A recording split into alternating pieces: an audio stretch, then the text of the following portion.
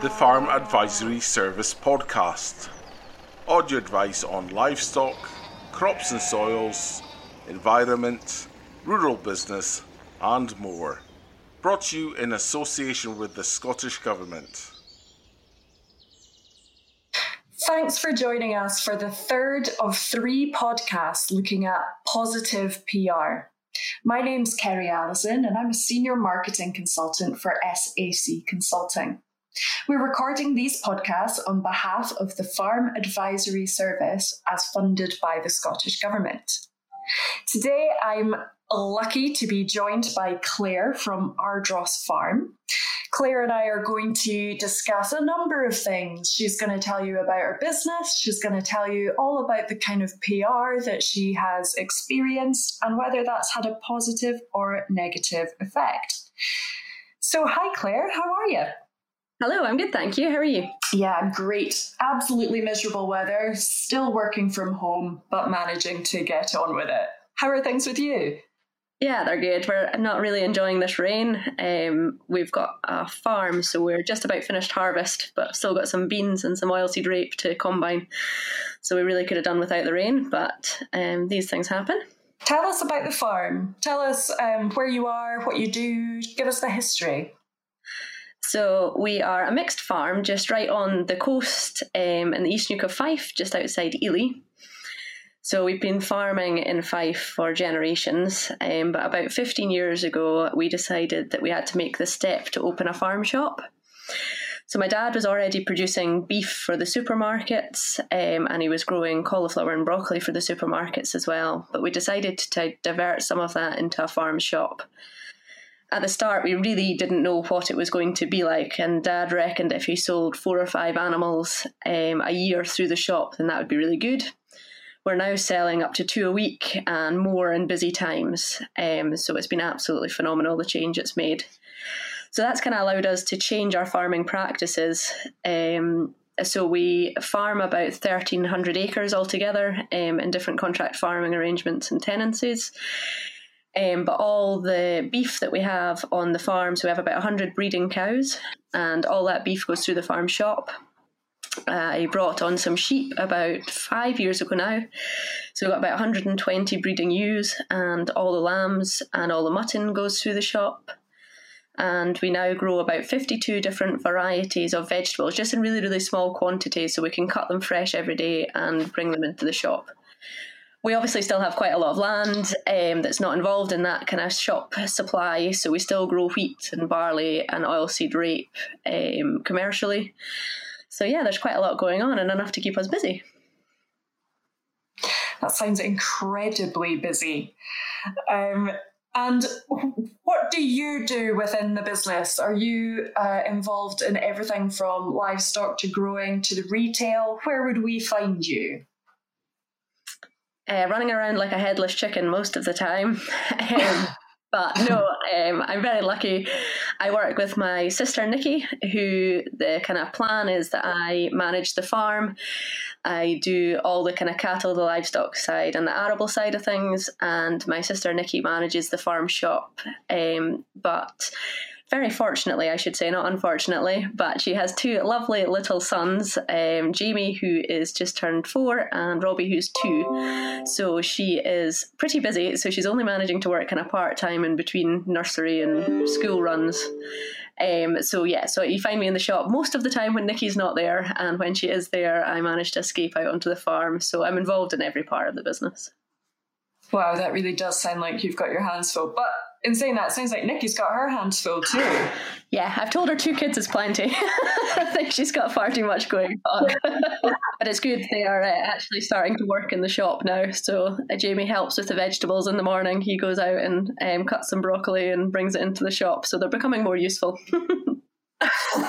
It's good to start them young. Keep that going.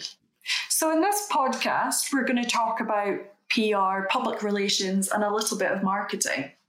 So I assume 15 years ago, when the decision was made to look at diversifying and opening a farm shop, I'm assuming there were conversations had about how to market it. If you were going to get the beast through the shop that you needed to sustain it, how were you going to begin marketing it at that point?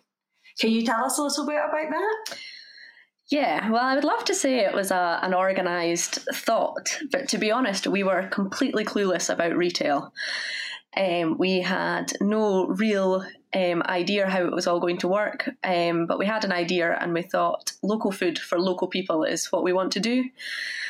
Dad was getting quite disheartened. He spent so long trying to produce this perfect product, and then he put it on a lorry at the end of the day and he never heard back about it.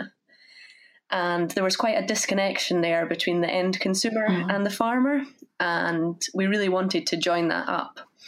So when we had this idea about the farm shop, just 2 days after it, the local football team came in to see us and they said, "Oh, we're really needing some money for some new goals. Is there any chance you can make a donation to the local football team?" And my mum quite quickly said, "No, unfortunately we can't. But I tell you what, if you deliver leaflets, we'll pay you per leaflet for how many leaflets you deliver in the local area." So it was absolutely phenomenal. The whole football team came out with their parents and they went round all the local businesses. And at the end of it, my mum paid for the new goals. So it was really a win-win from all sorts. But that was our first kind of sort of marketing and PR we did.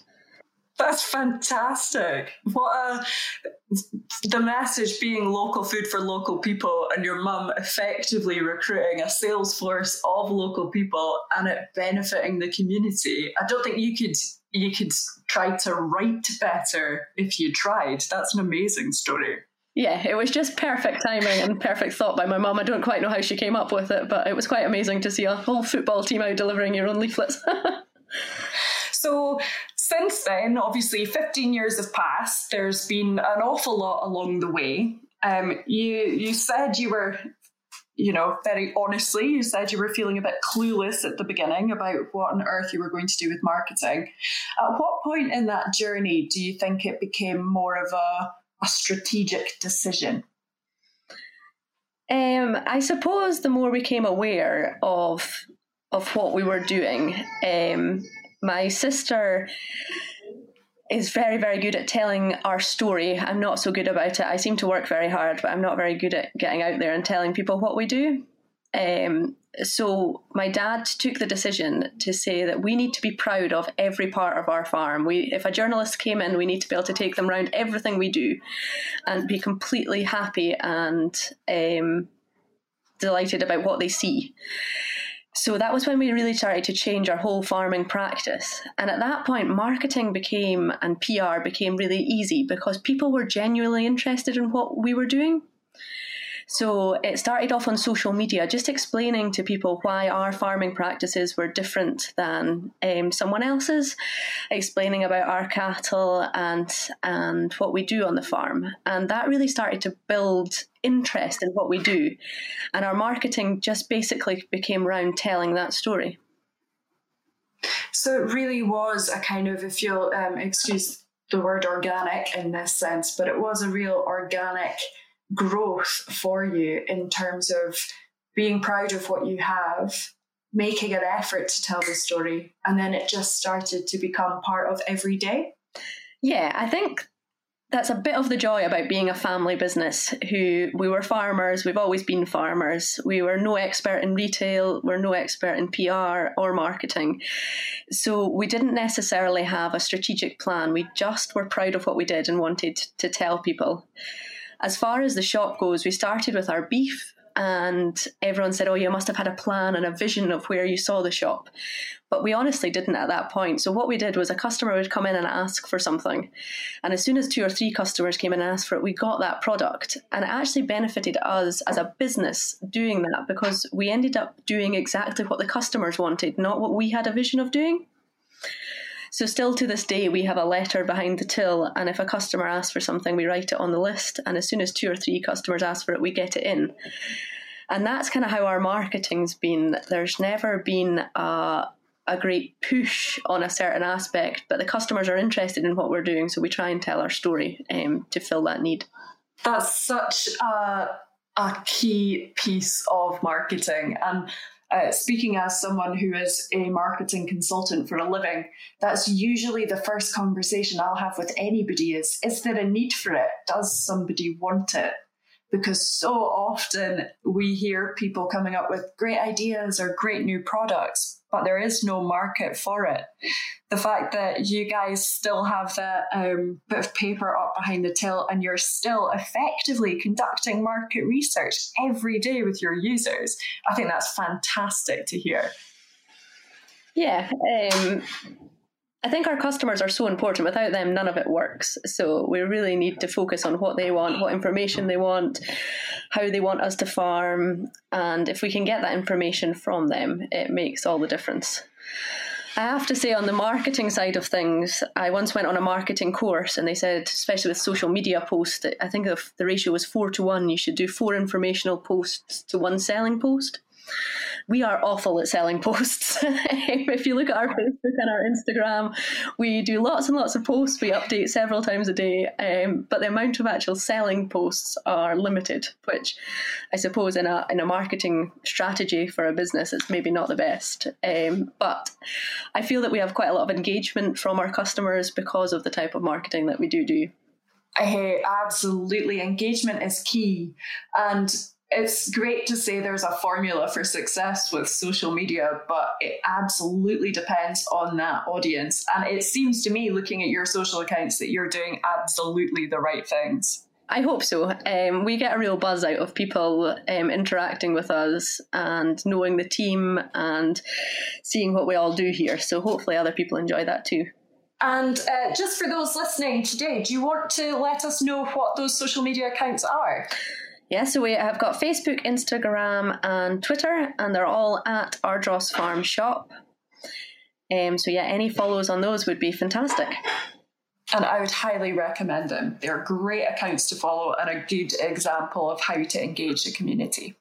Claire, you made an interesting point when you were talking about your dad's position towards PR. We would like to be able to take a journalist into any part of the farm and be proud of it, be proud to show what we do. Over this series of podcasts, some of the other people we've spoken to, PR automatically has quite a negative connotation for some within agriculture. I can think of examples of documentaries that have been shown on public TV that are maybe not completely factually accurate and show farming and farming practices in a bad light. I've also spoken to people who've had maybe bad experiences of journalists taking a picture of, one cow laying down in a field and saying that the animal welfare standards are poor. Have you had any bad experiences with PR? Have there been things that you've been nervous about or things that have worried you? I should touch a lot of wood just now when I say it, but no, not as yet. Not to say that it might not occur. I hope not. We have been extremely lucky, but I think we did have to relook at the farm and the business as a whole. For example, before we started the farm shop, we used to dehorn cattle, which is a completely painless process. The cattle are fine. It actually adds to their safety afterwards, because if a cow has some horns and one doesn't, they can actually fight and it can cause injury. So dehorning probably increases their safety. But I walked in one day and saw the vet and my dad dehorning cattle, and it looks horrific. It doesn't look like a nice process, and I would not have been happy for a journalist to come in there and spread that across our social media platforms. So we had to look at that and say, right, well, we can't do that any longer, so what do we do? So we actually spent quite a long time, and we've actually polled all our cattle, so our cattle don't grow horns anymore. And that is the type of thing we've had to do across the business so that we are genuinely happy with everything that we do and we can justify that if we ever had to. That's an amazing example, actually, of being proactive about the PR experience. I think it's a wonderful example to follow, to try to look at your farm through non-farmers' eyes. Yeah. Did anyone sort of come in and give you any advice on that, or was that really all from you guys and your opinion? No, it was just from us and our opinion, really. I had quite a lucky background. I am actually an accountant, and when I came back from the business after doing accountancy, my knowledge on farming wasn't particularly great, which was actually a huge benefit to the business, because sometimes, especially in farming, but in other businesses too, you can end up doing things because you've always done them. And actually, I came back and I started to question quite a lot of the things that we did. And sometimes when I questioned it, we actually realised that we did it because it was the right thing to do, and that was exactly how we were going to continue doing it. But on other things, it might not have been the right way, and there might have been a better way to do it. So I'm not finished questioning. There's still lots of questions to answer in the business and still lots of improvements for us to make. But it did start that process of how can we be better. What a brilliant question to ask.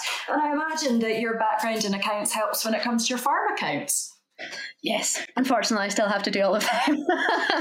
I think 4 years at uni, I can't escape without doing that. So, yeah. So I know that Ardross Farm has had quite a bit of good PR over the last couple of years. For our listeners who might not be aware, do you want to tell us some of the things that you've been involved with, some of the things that have happened? Yeah, we've been extremely lucky with the PR that's come to us. Some of the bigger things are we featured on Gordon Ramsay, Gino D'Acampo and Fred Syriac's tour of Scotland.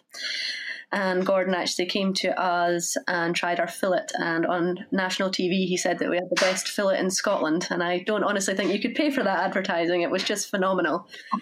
We also won the UK Farm Shop of the Year and Retailer of the Year at the Farm Shop in Delhi Awards, which again was just utterly unbelievable. But also things that are really important to us is we actually my mum and dad got awarded the local award from the local community for their time and effort that they put into the local community and everything that they'd done for them. And that sort of PR and that sort of credit is also invaluable. So yeah, we've had a full range of different things like that. So we are very, very lucky. Sounds phenomenal. I watched Tour of Scotland. I think that's Channel 4, isn't it? For anyone who wants to find that, it'll be on 4 Plus. Is that what that's called? I don't actually know. But yeah, you'll be able to find it if you Googled it. It kind of gets replayed occasionally on different channels, but it was a really, really funny series. They went to Italy and France as well, and all 3 of the episodes are just absolutely brilliant. So with the Tour of Scotland, Gordon Ramsay, how did that come about? Did somebody contact you? Was it a production assistant? Did you contact them? How did that whole process work? Well, at the time, all that we knew was the production studios phoned us and said that Gordon Ramsay had tasted our beef, and the production people had actually been out and kind of scoped out the shop, and they thought that we would be perfect for the programme, and they were just wondering if it would be possible they came. I didn't think people would ever say no to Gordon Ramsay coming to their business, but apparently it was a question that they asked. So of course we were delighted and said absolutely. So after that, the production came back to us, and they actually worked out where they were going to film and kind of made sure the areas and the settings were all okay. And then after that, it was just a case of the team actually coming to do the filming. But we have since found out that one of the senior executives on the production team is one of our long-standing regular customers in the shop. And when the programme came up, she had said to Gordon, well, I know exactly where you should go. And Gordon said, oh, no, we need to try lots of different places. And she said, oh, well. So she was the one that put our name forward. And when Gordon and his team went round, they decided that ours would fitted best and that our beef was the best for the programme. So, yeah, we're very thankful for that lady. Phenomenal word of mouth recommendation. Yes. That is amazing. And 100% testament to the fact that everything that you do every day is of the standard that people want to talk about it and share it. Well done. Well, thank you. We were just completely blown away. I remember coming into the house after I got the phone call and telling mum and dad, and they honestly thought I was joking. It's just mind-blowing. You couldn't believe it. It was so surreal. Even when they were here, Gordon was in my kitchen having a cup of tea and chatting to my mum and dad, and I was thinking, this doesn't happen every day. Well, not unless you're a Gordon's wife, I guess. Yeah, well, it certainly doesn't happen to us every day. And what was it like after that episode aired, Claire? So the night of the episode when it was on TV, the whole family came round into the sitting room and watched it, and we just couldn't believe this kind of social media interaction, first of all. That was the kind of first thing we noticed. Our likes on Facebook really, really increased, and we had lots and lots of comments and feedback, which was phenomenal. After that, we started getting emails and inquiries in about shipping beef all over the country, because people had seen us on the programme, they wanted to know more about us, and they wanted to get our beef. Unfortunately, at the time, and we still don't, but it's something we're working on, we didn't have a kind of online shop up and running, which would have been the ideal. But to be honest, with the interest that we had that particular night, our online shop would have crashed. So maybe it was better that we didn't have it. So that raises an interesting point for me, which is when you get PR in whatever form it comes, are there any bits of advice that you would give other businesses to think about, both before, during, and after? Certainly after, from that point of view, we should have been more prepared. We had never experienced anything like that before. We had no idea how many people were going to watch it and what the interest was going to be.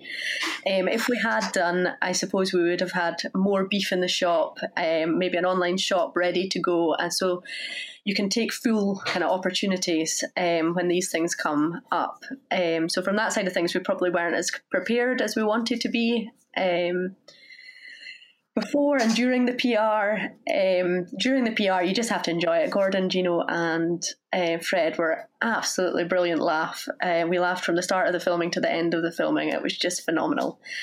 But before, I would say that you probably have to look around your business and make sure that you are happy for viewers to see that, because it's always the part of your business that you maybe don't want them to see, that the camera sweeps around and sees. And we decided as a business ourselves that we just couldn't have any of those areas, that they could film whatever they wanted, whenever they wanted, and we would be happy with that.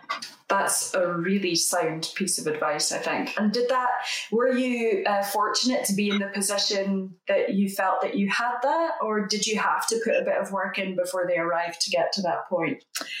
As far as the livestock side came, that was no bother at all. As far as the painting on the sheds, the shed doors and things, we did do a little bit of a tidy up and a painting here and there, just to make it look a little bit smarter. But no, in general, like the business ethos and what we were doing, we were completely fine and happy with them coming in to film us.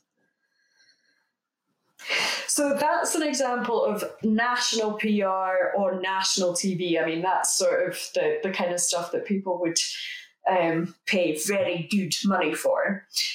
You've told us about that sort of immediate impact on your business, that immediate impact on your social media and inquiries for sales. How has the impact on the business been on an ongoing basis? Have you noticed people mentioning it? Do people still bring it up? Do you still use it as a tool in your social media and marketing? We possibly don't use it as much as we should in social media marketing. It is something we should look at further, but I think the effects of it were much more different than what we expected it to be. For example, from a staff morale point of view, it was absolutely phenomenal. For the staff to actually meet those kind of characters and be proud of where they worked. We couldn't also have paid for that. So that was really, really good and beneficial for the team as a whole. It does give them a little boost when customers come in and say, "Oh, I saw you guys on the TV, that's why I came in." And they are really, really proud of where they work, which is great. It's also a bit of a boost for the local community to have that kind of programme set in our local area. So hopefully it's given the kind of community a little bit of a boost as well. And the community are proud that we're in their area, we hope. So from that side of things, it's been phenomenal. From the long-standing PR, we have now established customers. We send mail orders down to London, to Newcastle, to all over the place that we wouldn't have ever had before without that sort of PR. But it's up to us now to keep those customers. The PR helped make the initial contact with them, but we need to make sure that the products they receive and the standards they receive and the service that they receive are good enough to keep that customer as a long-term customer. That is such a key point, and I think a really important piece of advice for anybody listening. PR is wonderful, but unless you can back it up with the service and quality and consistency of product, then effectively it can be a wasted exercise. So yeah, hey, well done you guys for getting on top of that and continuing to provide an amazing quality product with good service. You spoke there about the benefit that specific piece of national PR had on the local community, and when you were discussing the other types of PR that you've experienced as a business, you did mention the local award for your mum and dad. I was just wondering if you could tell us a little bit more about that. Yeah. So my mum and dad, before the shop, before anything, were really involved in the local community. Mum was on the PTA and all the boards round about, and dad used to help at fireworks night. He would donate all the wood for the bonfire. He would clean up the bonfire the next day. We used to have local fair days where we used to decorate trailers, and they used to drive around the village with all the kids on the trailers. My dad used to provide all the tractors and trailers and get all the drivers, and all the kind of decoration would happen in our sheds. And mum and dad just felt it was really, really important to give back to the community that we are in and to make sure that we are helping it. As I don't know, a local community is so phenomenal, that kind of strength they've got to pull together, and you need everyone to help and to work together. So mum and dad have enjoyed doing that their whole lives, and we were quite blown away that we got a phone call about a year ago to say that there was an award from the local community in Ely, just as a recognition of all the hard work they put into the community, and they would be delighted if they could present it to my mum and dad. So mum and dad were completely overjoyed at this, and they came along and did a presentation for it. That sounds phenomenal. And I assume that's something then that is it featured in the farm shop, or have you used it on your social media? Yes, well, I put a big post up just thanking everyone on our social media to raise awareness of it, and our certificate sits with pride on top of one of our fridges in the shop. Oh, that's fantastic. And that really brings it back, I think, to the statement you made right at the beginning of this podcast, where you said the aim and the ethos of Ardross Farm and Ardross Farm Shop was local food for local people. Yeah, we really want to be that connection. So it initially started off with the connection between our farm and our products, but we can't produce everything, and there's so many other farmers and small producers, especially in our area. We are so lucky. It makes our job really, really easy because there is so much fantastic new food products in our area. But we really want to be that link to the local community and to the local customers for all these suppliers. So we have helped. So many suppliers have come to us and said, we've got this wacky idea, we want to start doing kombucha, or we want to start doing jam, and we want to start doing apple juice.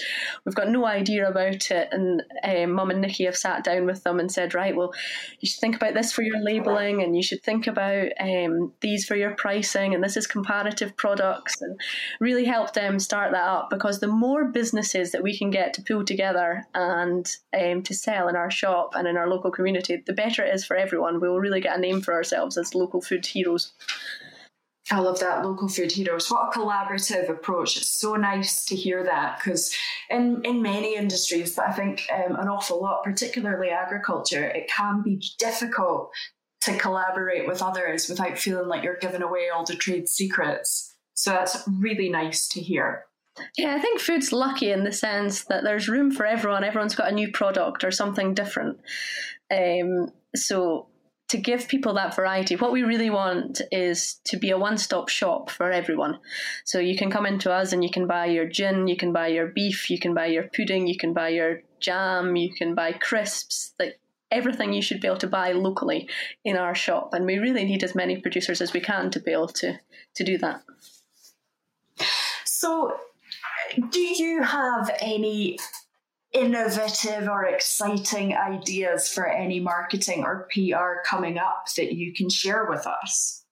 Not off the top of my head. I think that we're doing quite a lot of regenerative agriculture on the farm. We're really, really interested in not just maintaining what we've got, improving it for the generations to come. So we now don't plough any of the land. We use a direct drill system. We're using a traditional 5-year rotation. We're trying to kind of stitch in clovers and other nitrogen fixing crops to our grass. And we have a whole plan of how the farm is going to look. We are learning every second of every day because it's such a new kind of concept. And we make lots of mistakes along the way. But I think our main goal over the next wee while is just to share that with our customers, because people want a really, really good steak, but I think people want more than that now. They want to know how that steak's produced, and if we could prove that we were benefiting the environment and everything whilst producing the best steak they've ever had, that would be our ultimate goal. So we really want to involve people in that process.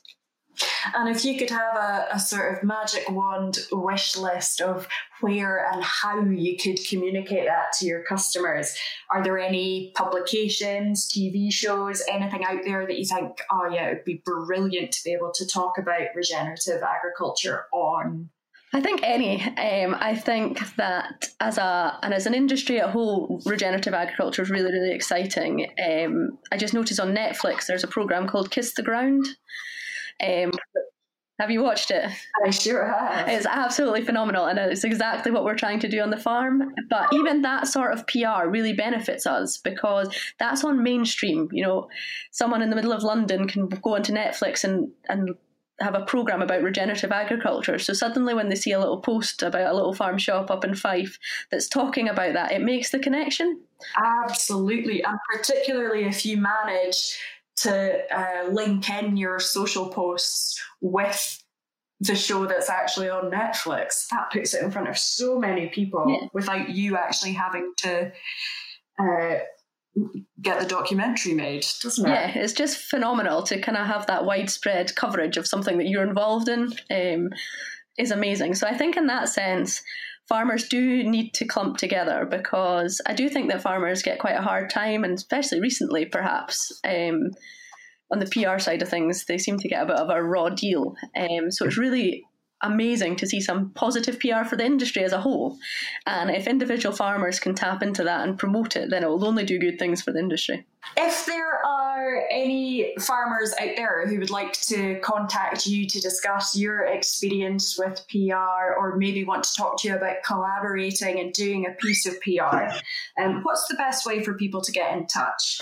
So I'd be delighted about that. So if through any of our social media channels, being a small family business, they come to me and my sister's phones, or just email me direct. My email address is Claire, Claire, at Ardross Farm. That's ARDROSS farm.co.uk.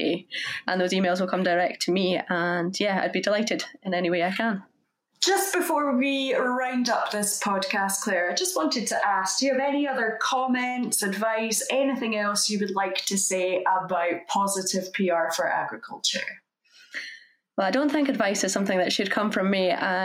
We're just kind of making it up one step as we go. But I would say be proud of what you do. And if you're not, change it. Because talking about something you're proud of and promoting something you're proud of in any way, whether it be on TV or on social media or through awards, is so much easier when you're proud of what you do.